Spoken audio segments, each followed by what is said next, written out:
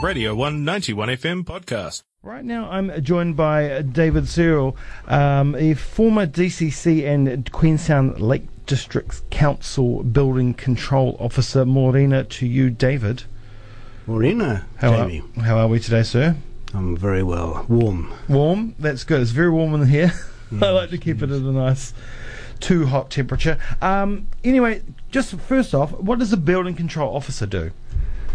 He ensures compliance with the New Zealand Building Code to protect people's health and safety, basically. Basically. So if someone's building a building, you go around, you check it out, you see that everything is up to code, the code at that point in time, and if it's not, you let them know, and then they have to rework, rebuild, one would hope, or whatever they need to do. But you periodically go through a building and check over the work. Yes, if we see anything wrong, we're required to issue a notice to rectify, and it's in triplicate. I get a copy, the office gets a copy, and the builder or the client get a copy. All right, so I mean, essentially, yeah, you are the council's arm that goes out there and enforces the law. Not just the council's, but I guess it's the Ministry of Business, Innovation and Employment's law. Yes. And of course, you're in here today because everyone will remember on the 4th of March 2016, 14 people were injured, 8 badly when a balcony they were on or under collapsed during a 660 concert. Now, there were obvious overloading issues, adding to that jumping, which would add extra stress on the load-bearing section of the balcony. A University of Otago report released under the Official Information Act said that, amongst many things, that the property manager declined to be interviewed, as did the owner and whatnot. But they were aware of the risks involved with having that many people on there. The final report from the Ministry of Business, Innovation and Employment said the structural design for the balcony met the code requirements at the time of construction. Are you disputing that? Absolutely. And why are you disputing that? What have you? What evidence do you have that suggests that that is wrong? Well, I've got a briefcase full of evidence here in this office, and MB have not provided a shred of evidence. Yep. I've asked for it and haven't been given it. There's just a code of silence around the whole thing. Now you have gone to you have asked under the Official Information Act, and you have been rebuffed. You've had a few you've had acknowledgement that you've asked for this information, but the information has not been given to you. Is that correct? Yes and no. I have received official information from the council, like for example, the code compliance certificate that was issued in 2002 for that building and its balconies. Yeah. So basically what the council is saying is that they've inspected it in 2002 and they accept that it was being built to code. Okay, and what makes you say that it's not being built to code? What was shown to you that says it wasn't? Well, 10 years of study at the Otago Polytechnic for a start, 5 years of study at the Otago University gave me the academic background to be able to read and understand the codes. Yep. So it's very simple. There are only 2 A4 sheets of paper that will come out of the code, New Zealand Building Code, that will prove my point. One is a figure showing a drawing of a standard balcony, cantilevered balcony, and the other A4 piece of paper out of the building code is a table. And the table tells you the depth of the joist, the depth and the width of the joist, of the suspended cantilevered joist. This required, depending on the span, how far out from the building the joist is expected to carry the weight. Yeah. Simple. Now, the joists on those balconies at 598 Castle Street were 140s. They should have been 190s. Simple. And that is quite a difference, isn't it? It's 50. Absolutely. And it hasn't been proven that those 140 joists were even treated or even up to standard. Yeah. I've been told by a police officer out of uniform that he's seen the balcony in the police lockup, and he told me that 7 out of the 12 joists, these are his words, 7 out of the 12 joists had large knots at the point of fracture. Okay, so not being, everyone knows if you've ever cut wood before, you know what a knot is. Yes. Yeah, and it's very hard to get through with an axe, but it is a weak point in the wood. Absolutely. Especially if it's been milled.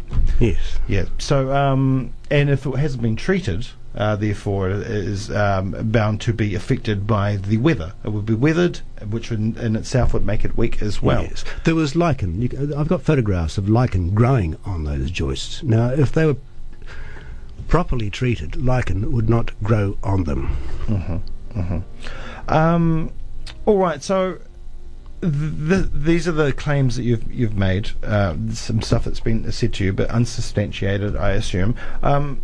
What are the other things that you've asked for from the DCC and the ministry that haven't been released, and do you know why they are not being released to you? Surely they have to, under the Act, under the Official Information Act, release these findings to you. I have received nothing about their findings other than to say that their engineers have said that it complies. Well, you don't need an engineer to tell me or anybody else that those balconies complied, because they should have been built to a standard, and the standard has already been engineered. You don't need an outside engineer, or what they call an independent engineer, which I have grave doubts about, to tell us that those balconies complied or didn't comply. You've only got to look at the tables in the standard that have already been engineered. And so, I mean, because we're talking about buildings that were built at a lesser standard to the standards that we have now.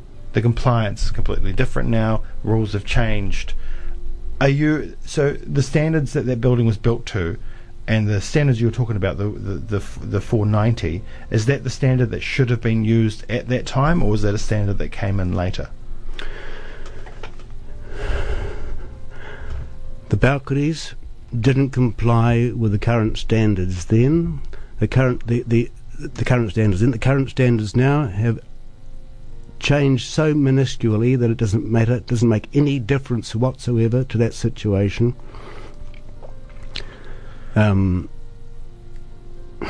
What was I going to say? Ask me that question again. Oh, I was just saying, were they up to the standards of the time, or or were they not up to the standards of the time, essentially? They were not up to the standards of the time. It's not just the joists. It's the boundary joist. It's the bolts. It's the lack of square washers. It's the lack of blockings. It's the lack of having sufficiently sized balusters, too widely spread. The top rail should have been 150, not a 100 by 50. A 150 by 50, not a 100 by 50. The list goes on and on. Now, could you just look at one of the other balconies there and see these same issues? Absolutely. What they've done is they've shortened those joists and they've put a much heavier barrier on, and it's called a cantilevered barrier, a balustrade. Now, if you've got a cantilever balustrade, it means it's tied into the joists. So if you lean against the barrier, the forces are transferred into the joists, which are the same joists that broke in the first place. So all they've done is added more weight and more turning points to those joists. Well, couldn't you just point out the current lacking of code in those balconies now and say, look, it still hasn't changed. You can see right now that these did not comply. Absolutely. I've written email after email after email, and I've been ignored, and I've been ignored, and I've been ignored. And you've been ignored, why? Because they are guilty of their intransigence. So how do you go about, you're trying to blow the whistle here, I guess. You're a former employee. Who will listen? I mean, obviously you've yelled till you're blue in the face. You're walking around the university with your signs. You've sent email after email after email. Why aren't they listening? And why isn't anybody else outside of the official realm of the DCC and the ministry? Why isn't anybody else taking up the case? Precisely. And that's an excellent question. And when I met you on the bus yesterday, Jamie, I was overwhelmed by the fact that you told me that you knew that those balconies didn't comply. And I'm thinking, well, why aren't you doing something about it? Because I've been doing something about it for the last 3 years, and I've been talking to students and people and everybody. Harleen Hayne, she had me trespassed. David Cull, he had me trespassed. They don't like me talking to people because it's going to show them up. All right. So I mean, I guess there's not really many other avenues you can go down. I mean, what's the government saying? What does MBIE said back to you? MB have not responded. I've sent all of my information to them. I've written to the Ombudsman. I've sent a 100-page report to the Ombudsman, to MB. They have not responded. I've sent it to the engineers, what do they call them? Institute. They have not responded. I've eviscerated their report. Every line of their report is a half-truth, a lie, or a deception. All right, David. I wish you the greatest of luck on this fight, because it does seem to me, especially if the foundings are correct. My foundings or theirs? Yours. And of course, anyone can go down to those balconies now and check out those joists and check out those structures, and you could see for yourself whether or not they are up to code or up to the code of the time. I wish you the best of luck. I hope that people are listening now, and it puts a little bit of a fire under the belly, and maybe someone will listen to you also. And I wish you the best of luck with what you're doing. Thank you, Jamie Green. You are more than welcome, You're David. the first person to interview me. I've tried Radio New Zealand. They don't want to know. I've sent thousands of texts to them. Probably thousands. But they're not responding. Even here in Dunedin, I've been to their office. What's his name? Ian Telfer. Yeah. He's interviewed me, but he hasn't followed it through. So you're the first person to have me on the radio to discuss this. Well, thank you, Jamie Green. You are more than welcome. You're David. a wonderful person. Thank you for the coffee. You're more than welcome. This was a Radio 191 FM podcast. You can find more at r1.co.nz or wherever quality content is found.